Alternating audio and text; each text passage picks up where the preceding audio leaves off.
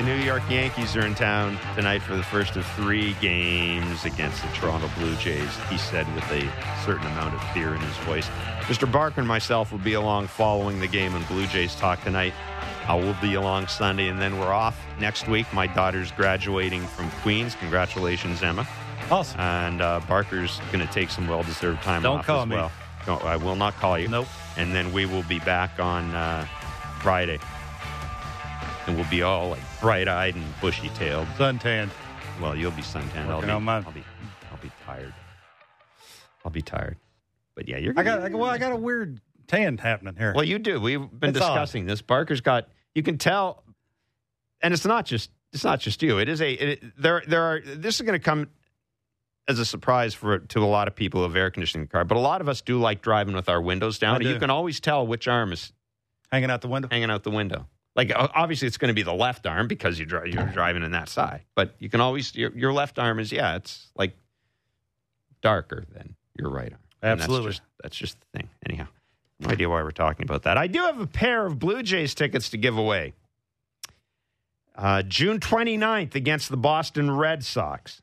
And I have a trivia question for that. And what you're going to do is you're going to text the correct answer to our daily baseball trivia question to 590-590. We're giving you the chance to win Blue Jays tickets all season long here in Blair and Barker. And that's whether you listen on the radio or on our podcast. So you can text your answer to 590-590. Yesterday we asked you, which player stole 70 bases in a single season on the Red Sox? The answer was Jacoby Ellsbury. Would have got it. Well, I gave it away.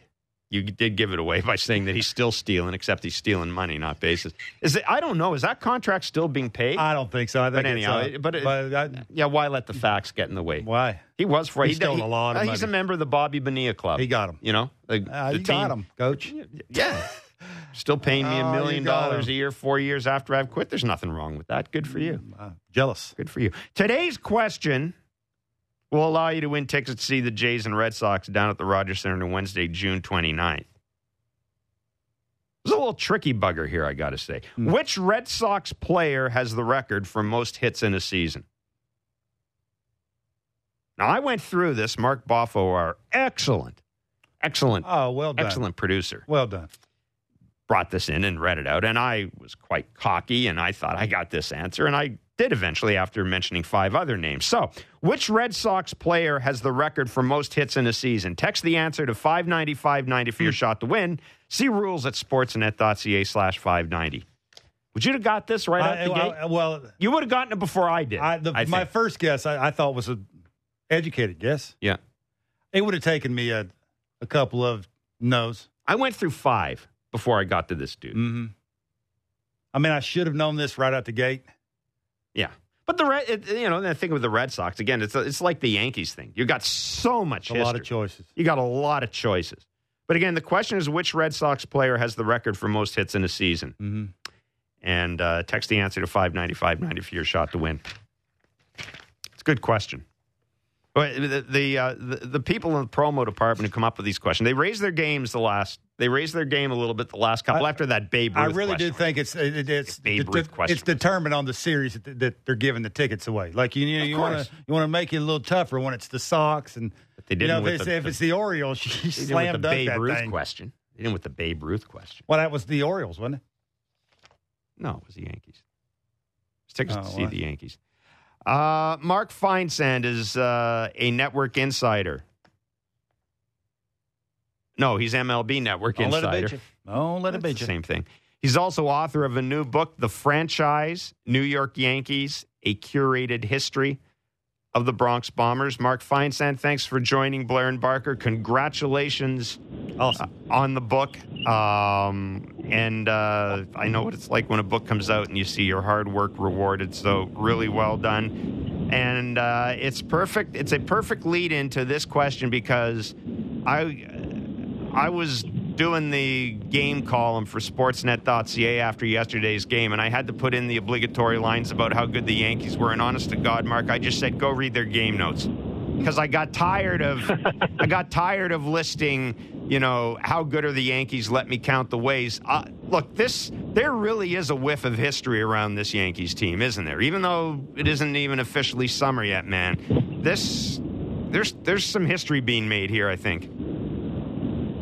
I keep waiting for that skid to come because every team hits it, right? I mean, we've seen just about every team in baseball history go through that 10-day period where things just don't look right. They kick a few balls around. They just don't get the big 2-out hit. And, they lose 8 of 10, and they sort of come back to reality. The team hasn't had that yet. I was looking at it yesterday.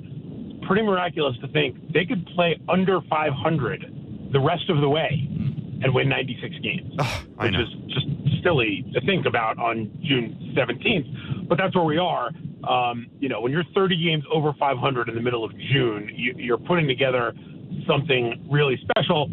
Obviously, in New York, it's all about the rings, and you could win 116 games like the Mariners did in 2001. If you don't win the World Series, no one's going to care.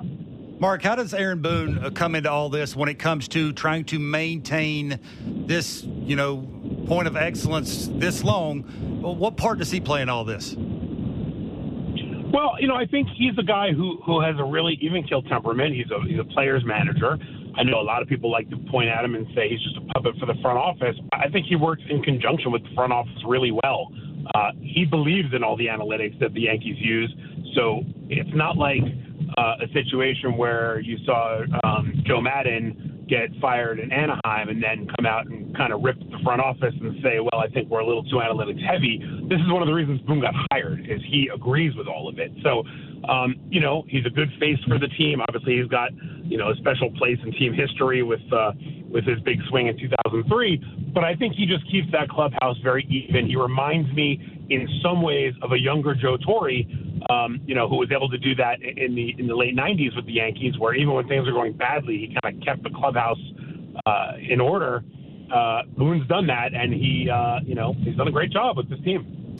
Do you see this team, Mark? Look, the core four Yankees. That was a special group. I don't know if we'll see too many groups like that again through history. Where guys sort of commit to a project on a long-term basis, the way those guys did, and have all that remarkable run of history. But can this Yankees team? Do they have the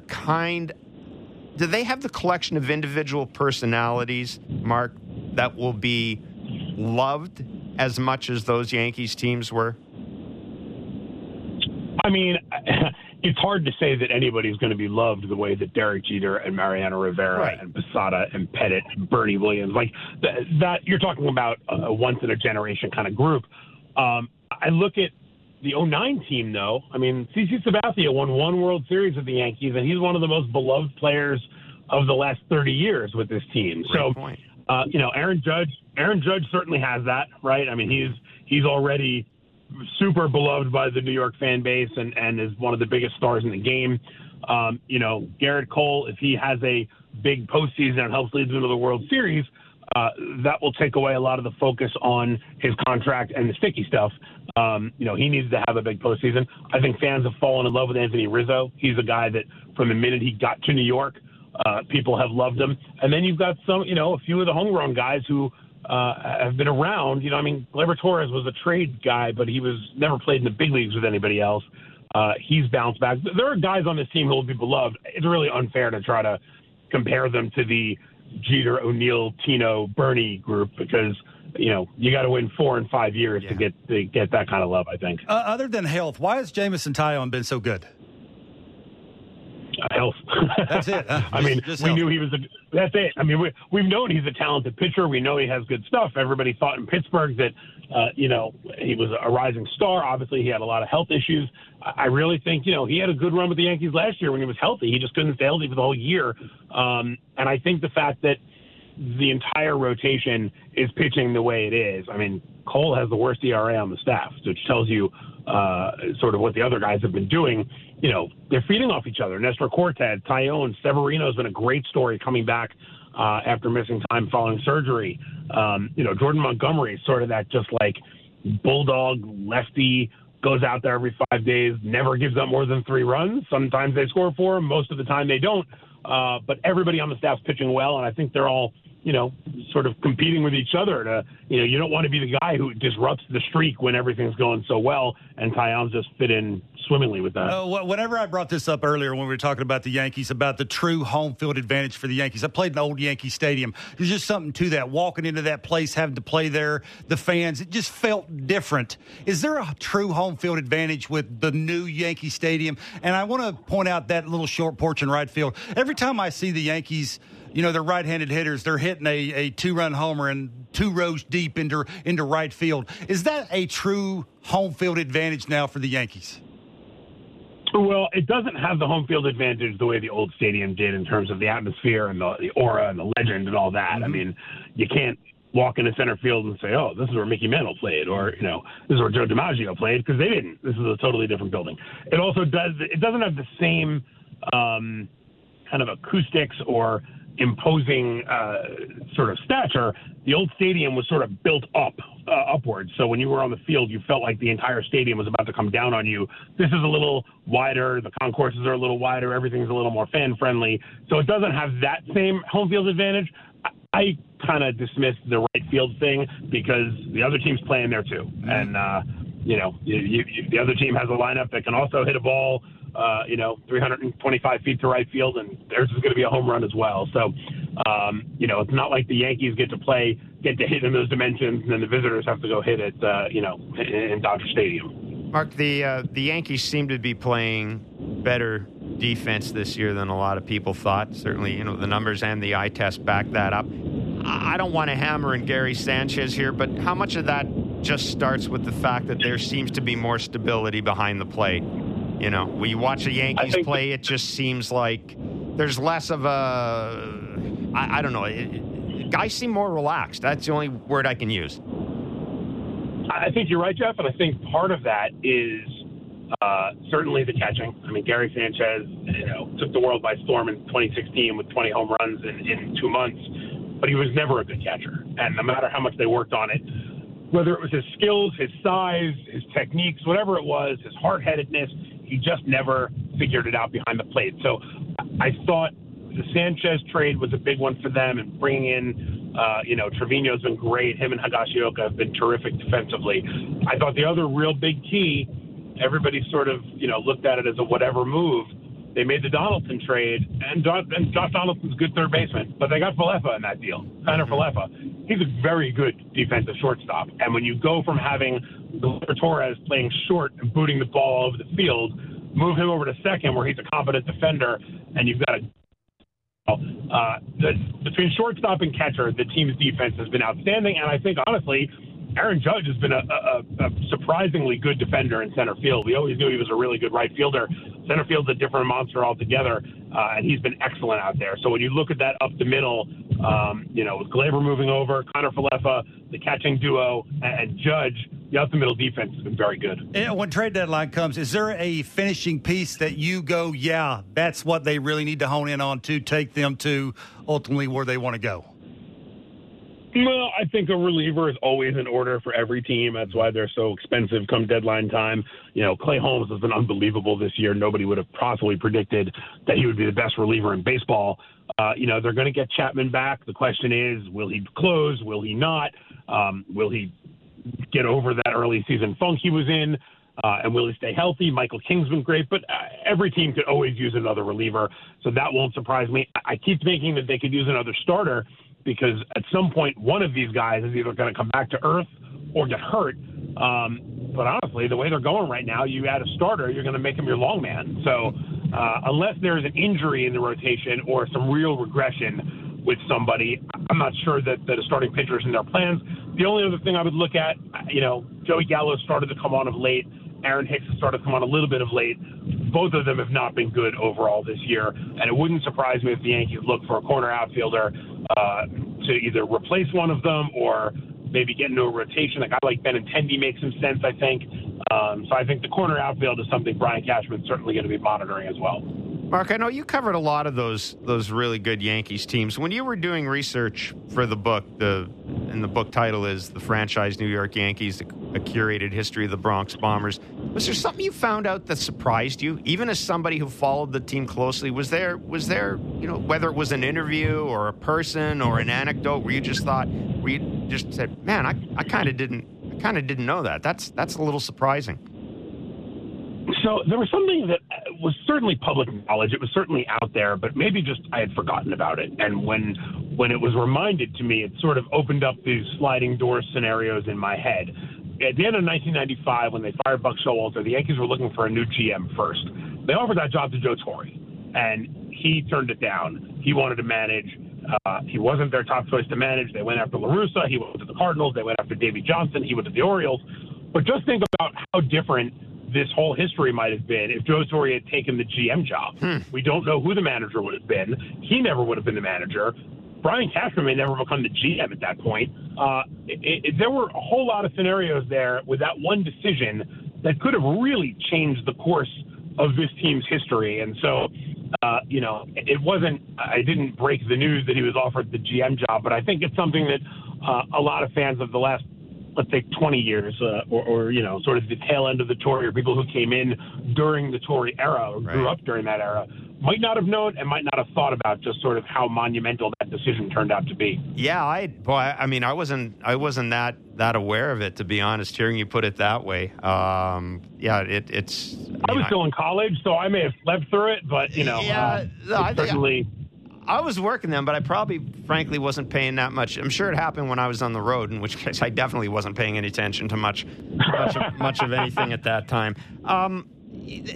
That's interesting because it seems to me that one of the things that those great Yankees teams did so well, and they made the right decisions about a lot of players, didn't they? They made, whether it was choosing Bernie to be their center fielder, not moving Derek into the outfield, committing the guys instead of Sterling Hitchcock. Like it seems like they did a really good job in deciding who they needed to hang their hat on. They did. And, when it was time to retain somebody, obviously they had the money to do it, but they also decided to do it. I mean, they had the money to retain Robinson Cano, in 2012 if they wanted to. They decided they didn't want to. They didn't think it was worth a 10-year contract. They almost let Bernie Williams leave for the Red Sox. And, it was a last-minute decision for George Steinbrenner to say, fine, we'll give him what he wants. And think about what happens there. If Bernie signs with the Red Sox after the 98 season, that becomes a much different situation, too. So I think where this front office has always been very good under Brian Cashman has been on the margins. I mean, they've had stars all over the place. But when you look at the title-winning teams, you look at guys like Scott Brocious. They picked him up when he was coming off of a terrible year in Oakland. 2009, you look at Jose Molina, right? Backup catcher is usually not an integral role, but Molina was the only one who could get A.J. Burnett's head straight, and A.J. Burnett was a huge part of that team. And so I even look right now, some of the moves they made on the margins, guys like Clay Holmes, right? When they acquired him, nobody could have cared less. That was a whatever move. And yet he's been a huge piece of this team's success this year. So I think for all of the talk that there always is about, they just write the big check to the big star. Yes, they do that.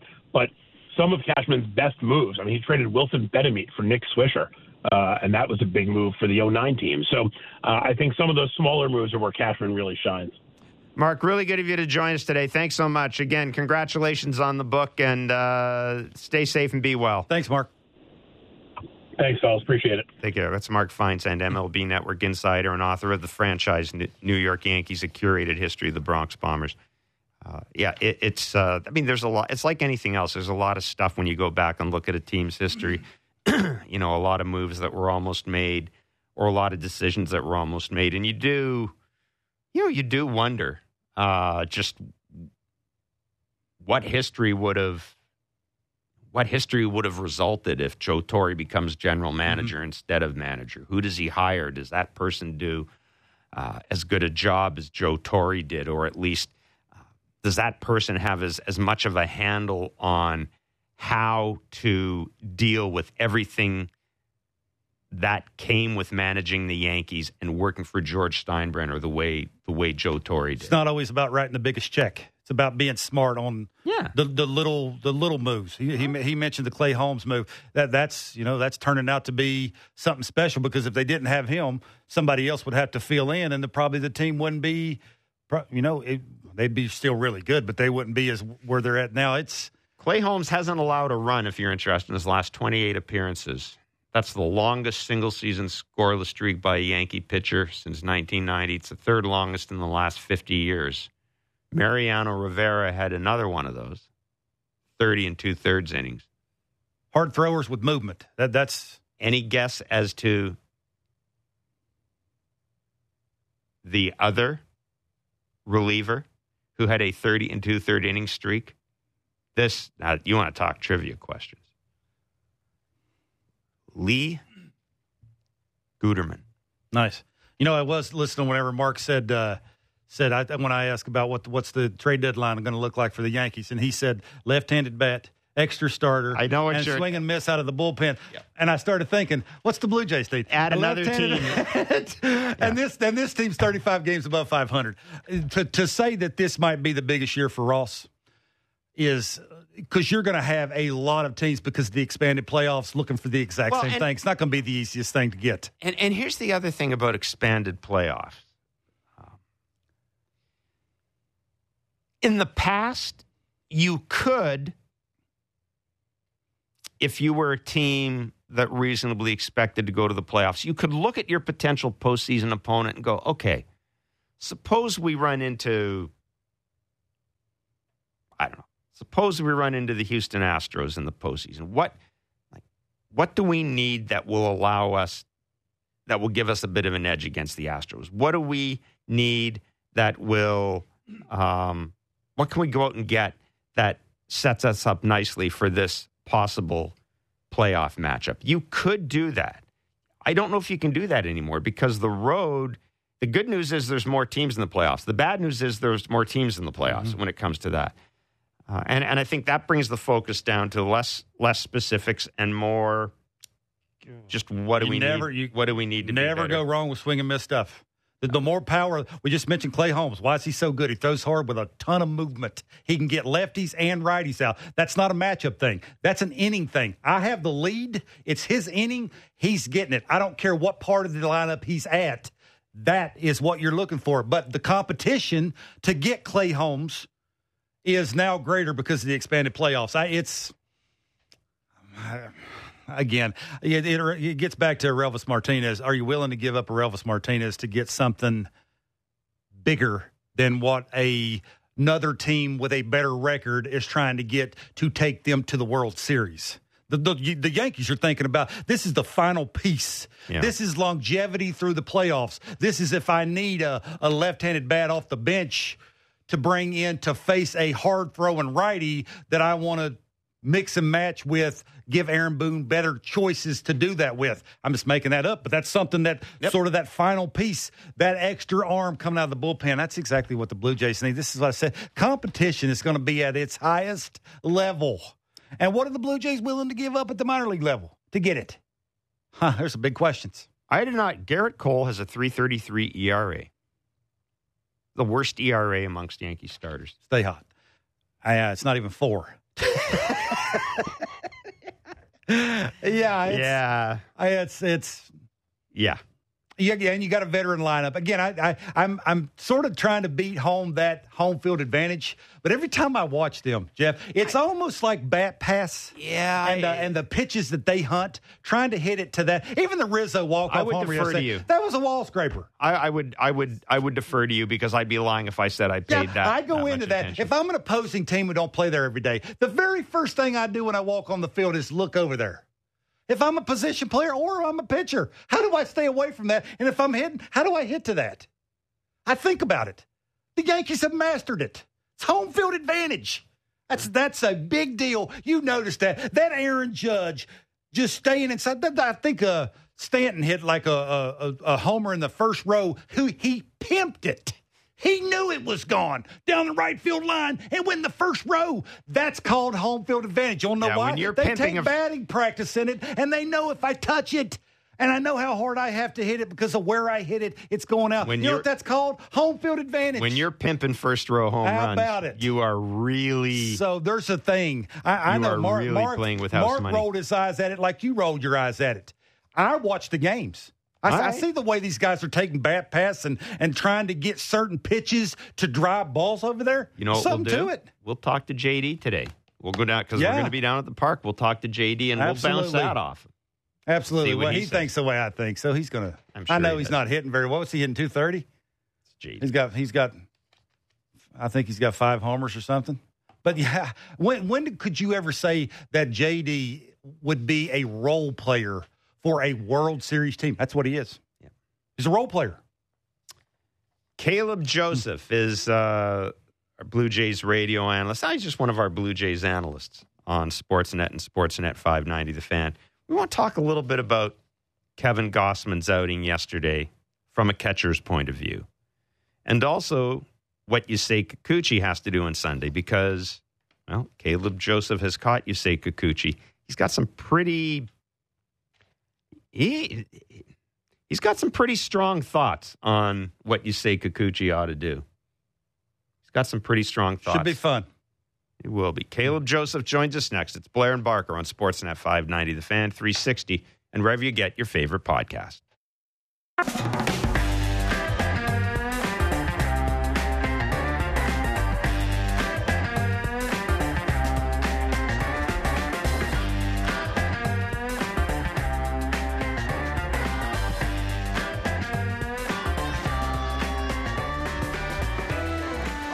All right. 7:07 tonight. First pitch. Jays and Yankees first. Talking about a Blue Jays win after the game. Me and Jeff Blair. Yeah, we will be talking about it on Blue Jays Talk after the game. I got a good feeling about this series. I think they take. That's not true. That's not true. Every time you said Yankees, you've like they're playing the Yankees. So that's not true. No, I got say how you feel. I got a good for feeling. Real. I got a good feeling. I think they can take 2 or 3. I don't know why. I do. And if they take 2 or 3, the Yankees will be what? 32 games. 32 games above 500. And it's not even summer, ladies and gentlemen. As we all predicted, the Yankees are running away with the American League East. Yeah, I think I did pick that. Yeah, you did. Anyhow.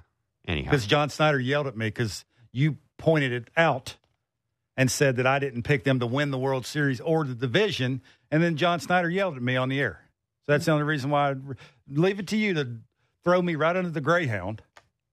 Yeah. So yesterday, the Baltimore Orioles beat the Blue Jays 10-2. Yeah. Kevin Gausman had his worst start since 2019, back before he was Kevin Gausman, back before anybody thought he'd be getting a 5-year contract and $110 million. Oof. Back when he was just trying to basically figure out what he was. Was on a second or third team. Am I a starter or a hybrid guy? Yes. Yeah. And at least that start, he lasted 5 innings. This was 2 1/3 yesterday, and he has only had, I went back and looked, in 2019, he did have 1 2-inning start. That was for the Cincinnati Reds, and it was just, it was almost like, let's see what this guy's all about. It was a 2-inning start. He pitched a shorter relief inning outing in 2020 for the Giants. So, I mean, it was a horrible game for Kevin Gausman. And he said afterwards, he talked about lack of command. He was happy with his velocity, lack of energy. Caleb Joseph, former Major League catcher. He is, of course, one of Sportsnet's Blue Jays analysts, Sportsnet 590, The Fans analyst. He joins us in Blair and Barker. Caleb, thanks so much for joining us today. I want to ask you about Yusei Kikuchi because, as I said, you've caught him. You know the guy. I know you've got some ideas about him, but I wanted to ask you about what you saw out of Kevin Gausman yesterday, and talk to me a bit about the importance of sequencing when you're basically a guy who has 2 pitches and kind of sort of a third pitch, the way Kevin Gausman does. Yeah, it's super important, and the tech is amazing. The analytics are amazing, but one thing that doesn't do is it doesn't tell you exactly how to sequence those pitches, right? I mean, I was taught at an early age sometimes the end game in how you want to get there with the split or the fastball. It's like a picture. You've got to start with the stick figure. You got to start with the body and then use the leg and then the right leg and then the right arm, the left arm, and now you've got like an entire picture. And what sequencing does is it paints the entire picture. And for these veteran teams like the Yankees or even like a super aggressive team like the Baltimore Orioles, you've got to find a way to sequence your pitches and not be predictable. Now, I think a lot of it is sequencing with Gausman. When you look back at some of the first 4 or 5 starts when he was really dominating in Toronto, he was just establishing something, and he was establishing that heater up in the zone. Here it is, have at it, and I'm not making really an adjustment until you adjust to that pitch. And the more he threw that fastball early on in the game, it set his hand position up for that split. That's a very finicky position for the hand. And so what I've seen over the last couple starts is the right out the gate, kitchen sink, fastball split, fastball split, slider split, fastball, and there's no real rhythm or timing or flow to it. Now, I understand why, because probably the analytics say this guy can't hit the split, so just throw the split. But again, why can't he hit the split? Is it because somebody threw 2 fastballs up in the zone and he had to cheat a little bit to get to it, as Barker always say, trying to get that front hip going, which creates a little bit of room for error underneath with the split? Is it because you threw him a down and away fastball and now he's got to cover and then you popped him up and in and then you went split below, or you went slider early first pitch? The sequencing is the most important part of the at-bat, and sometimes you can't rush that part. Sometimes you've got to set a guy up, especially the older guys. Mm-hmm. This team coming into town, the Yankees, Bronx Bombers, they have got to be set up. They got to be set up with different quadrants, with different pitches, and if you try and rush the end game, sometimes you get boxed in. And for me, it's the predictability of, okay, I looked back, and I'm not trying to bury Moreno here. I'm really not. But he didn't double up on a fastball the entire game. And Wayne Kirby used to tell me, he said, boy, they ain't scouting the pitcher. They scouting you. And I was like, oh, man, I'd never really thought of that, And as a young catcher, as a young catching core that the Toronto Blue Jays have right now, it's easy to become predictable because some of that analytics doesn't tell you exactly how to sequence, if that makes any sense. Okay, there's a lot to unpack there. It's okay. Let's put a scenario together here so fans can understand this, because I was thinking along while you were talking, and if I'm facing a 2-pitch guy who basically at the end of all that wants to get me out with a split finger, he wants me chasing that pitch, whether that's weak contact or he wants to get a swing over for me. I'm a big left-handed hitter. I'm not a big average guy, but I got a threat of going deep. Explain to me, if you were facing me, I'm left-handed. Just imagine a left-handed power hitter in the batter's box. The end goal, because you don't have a third pitch, you'll throw it. He threw the slider 9 times, 6 for strikes. He'll throw it in a, let's see if I remember correctly, he'd throw it in an 0-0 count, an 0-1 count. He did throw it in a 1-2 count, but that was because that was like a 7 or 8 pitch at bat. He didn't really have a choice. That was sort of, I've thrown so many of the other ones, I got to mix it up and try and get him to chase that. Tell me how you would set a bad split finger up with a fastball in sequencing to a left-handed hitter. Can you do that? Simplify that enough so a fan, you being the catcher, would understand that. Yeah. Let's take Joey Gallo, for example, right? For me, Joey Gallo, he starts off with kind of a medium speed bat. Okay, so you've got to really speed him up to get on a good fastball. How am I doing that? I'm going up in the zone with 97 until he really gets close. And that's a sense. That's an experience thing. That's a feel thing. Not every foul ball straight back means, ooh, he's right on it. Nope, he's late. Okay, that's one of the biggest misconceptions in all of baseball is a foul ball straight back is that he's right on it. No, his angle of his bat is right on it, but he's dead late. I mean, I can tell you how many times that I've seen guys foul ball straight back, look at the mark on their barrel, and it's right next to the label, okay? So I'm waiting until he gets close. I'm pounding him in until he starts to get close, and hopefully he pulls one foul. Now I know I've got room for error down and away. It doesn't mean I have to do that with the fastball and then throw the split, but I'm throwing heaters up and getting him sped up. Then once I feel like he's sped up, then I'm going to drop the splitter down because now I've created room for error. I'm trying to get that front hip to go. It all depends on who the batter is, and that's experience. That now you take Anthony Rizzo, for example, he will start wound up. Maybe I go backwards with him, throw him a first pitch backdoor slider because I don't really want to show the split right out the gate unless it's a pressure situation. Now, the game will dictate when and where you're supposed to go after them. If there's nobody on, I'm trying to hold it for a little bit, not using it just for 2 strikes, but I'm trying to hold it because the more any major league hitter sees a pitch, they're going to have a chance. So I'm probably throwing backdoor slider. Then I'm going to try to and probably bust him inside because he's on the plate. Gausman can get inside with the fastball. I really prefer in more than up on Rizzo, just in, and then drop the split below.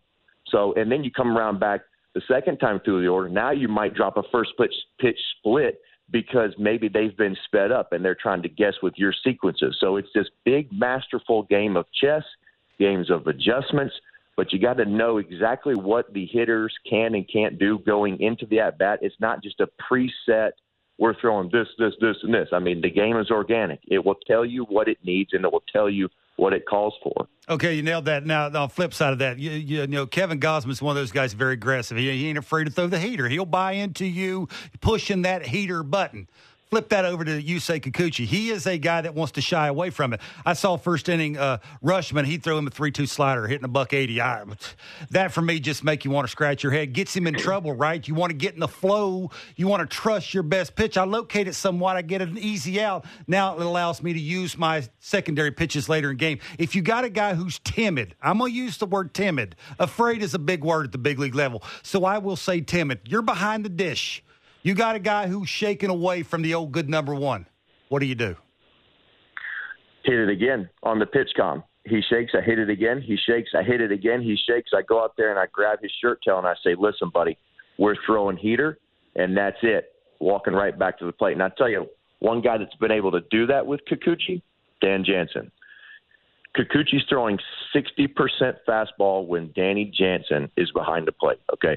And Kikuchi, he's a smart guy. He's very open to a number of different things. He's been really willing to work with pitching coach Pete Walker and do a lot of adjustments. The in-game stuff, he does he's not stubborn, but he gets his mind set on something, and it takes a little bit of veteran experience to go out there and say, absolutely not. Now, you look back at his 3 years in Seattle, right? Who was his catchers? Omar Narvaez, he's an offensive guy. You look at Luis Torrens, offensive guy. He has not had that 6, 7, 8-year veteran to walk out there and take the helmet off and smoke him right in the sternum and say, absolutely not, we're throwing heaters, buddy. No question. And I will go back there and I will hit PitchCom again and I will make 3 mound visits and your bleep will be out of this game because we know the end result if you don't get the heater established. And for me, the biggest thing with that heater is getting his hand in the right place. Okay, for him to throw that slider, he is on the side of the ball. It is more left to right movement. It's not a downer. You've got to be over the baseball to throw a downer. He's throwing that left to right movement. And they show the slow-mo. When they show the slow-mo, his hand is on the side of the ball. Now, imagine trying to throw a 4-seam fastball. Your hand placement has got to be behind the ball to get optimum spin and rotation on that ball. If you're throwing 40, 50, 60% sliders and you're constantly on the side of the ball, it is a difficult adjustment to get behind it to throw that straight fastball. When he throws that straight fastball, it has explosive life. The spin is efficient, and that creates a lot of deception with the heater. When he's on the side of it, that's when you see the high arm side miss up and away to a righty, and then he yanks it down.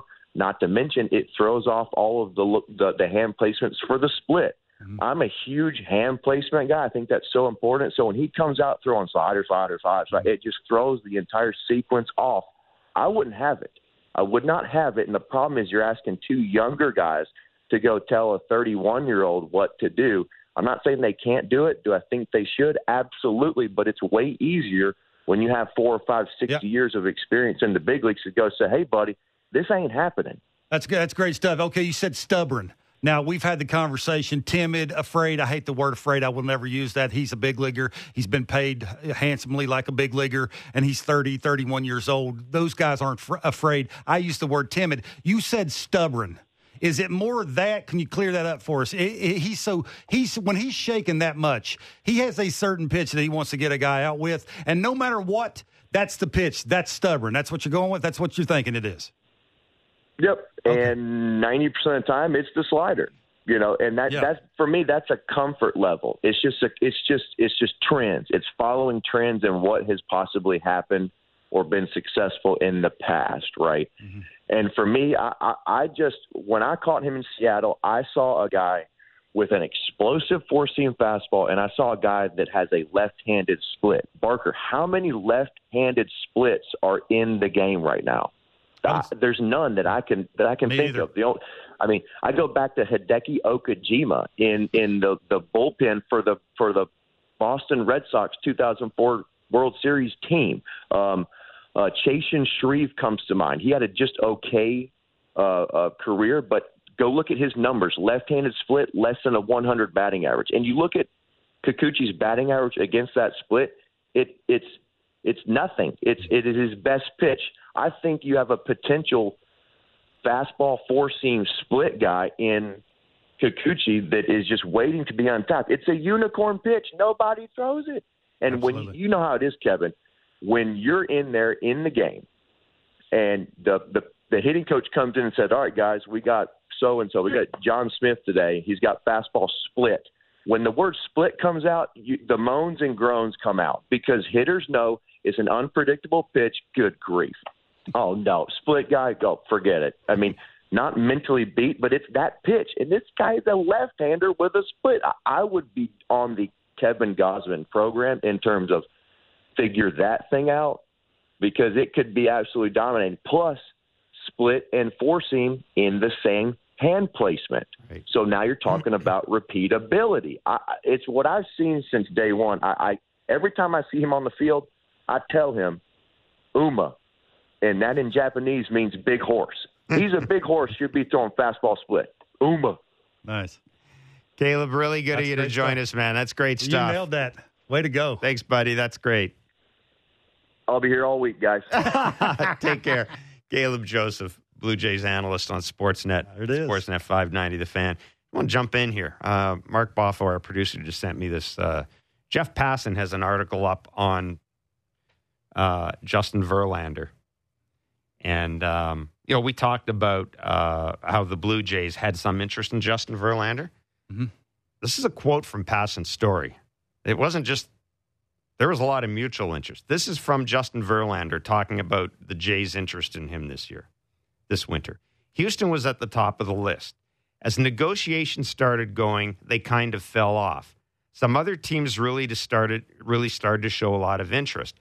I would say that the leader was probably Toronto. They were great, and I talked to George Springer a bunch. They were very proactive to the point that when I signed with Houston, I made sure to let them know that I appreciated it all. Ultimately, when it came down to it, Houston had the same offer. It was all kind of ballpark between them and Toronto, and the New York Yankees it was all kind of ballpark between them and Toronto, and the New York Yankees were kind of always a step behind. So Justin Verlander's telling you that it came down to the Jays and the Astros. It would have been a lot easier for, that you say Kikuchi, that might have eliminated him when it comes to when you sign him. That's why I mentioned this. Yeah, it's how this rotation look now. That's not an anonymous source. No. That's Justin Verlander telling you that the decision came down to Houston and Toronto. And the only reason I'm mentioning that is do not underestimate how committed this front office, this ownership is to trying to get this thing over the line to the World Series. You know as well as anybody, a lot of fans are going to go, but he's not here. So that's what a lot of fans are going to do. So now it's about going out there and getting it. But it's nice to hear, that the Blue Jays can have conversations with names like that. And this is, look, Shai Davidi talks about this all the time. He's absolutely right. With this front office, you know what they're going to do by what they tried to do. They have tried in the past couple of years to sign Michael Brantley, to sign Justin Verlander, and to trade for Jose Ramirez. So they are telling you, this is what they're telling you, that they think they need more balance in their lineup. Mm-hmm. Not just by words, but by what they've almost done. They're telling you about the focus on the starting rotation as well. I mean, Justin Verlander's, I don't know the whole timing of this thing. Would that have precluded signing Kevin Gausman? Doesn't seem like it. It seems like this might have been after. I don't know. If they signed Verlander, they're not signed Gausman. Does it mean they were going to try to sign both of them? Mm-hmm. I don't know. But it's just kind of a reaffirmation or an affirmation of what the end game is for this project that we're currently seeing with the Blue Jays. And I'm going to tweet out a link to the article. It's not behind a paywall. And it's a terrific article from Passan. Boy, can we squeeze in a Barker's back leg bits? It's time for Barker's back leg I bits. don't know who he was praying to, but Barker's like, get out of here. And the guy's right at the fence, like, I got this one, The umpires would throw the balls out like, hey, Barker's up. Bring in the 6 balls. We need the dead one. All right, I want to go to this very quickly. Terry Whalen from Mirror Machine, New Brunswick, talking about Kevin Gausman. You saw how he threw out a couple of balls yesterday. The home plate umpire came up to talk to him. Yesterday, Ryan Tepera did the same thing. Ryan Tepera caught a ball, threw it out, caught a ball, threw it out, caught a ball, threw it out, and the home plate umpire came towards him. The manager came out, the pitch coach came out. Ryan Tepera said to the home plate umpire, they're not bleeping rubbed up. Terry Whalen wants to ask, are the baseballs a real issue? He said it didn't seem to be an issue for the Orioles, but Kevin threw out 3 balls. To be honest, some of the balls look pretty white, not rubbed up. Kevin, I want you to talk about that because you're saying, forget the stuff about grip. It's because they're too white. It is. So it's easier to see. It's easier to see the spin on the split finger. It's easier to see the color of the baseball. It's easier to see if he does throw a slider, the dot that you see with the slider. That, for me, is the deal. This ball is as white as it can get. It's just brand new. I've never rubbed this up with anything. You grip it, how does it feel? I could throw a changeup if I wanted to throw it this. I could throw a 2-seamer. For me, it's not that. It's more of that I'm just so used to not seeing the color of that baseball that when I do see it, what do I want to do with it? Chuck it out there. And with Ryan Tepera, listen, everything Ryan Tepera does, I can't take with any seriousness whatsoever. I can just remember when somebody stuck a microphone in his face saying that he was scared throwing the 9th inning as a Blue Jay. That's the only thing I remember. So, he throws it out, I roll my eyes at it. How's that? All right, there you go. I like a fired up Barker at the end. That's great. That's it for Blair and Barker. We will be back a week from today. Got the week off. We'll also be doing Blue Jays talk tonight and Sunday as well, so you'll get a little bit more of us. Thanks so much for joining us. It's been Blair and Barker on Sportsnet 590, Sportsnet 360. And remember, if you're going to listen to us via podcast, please rate, review, and subscribe. Have a great weekend. Happy Father's Day.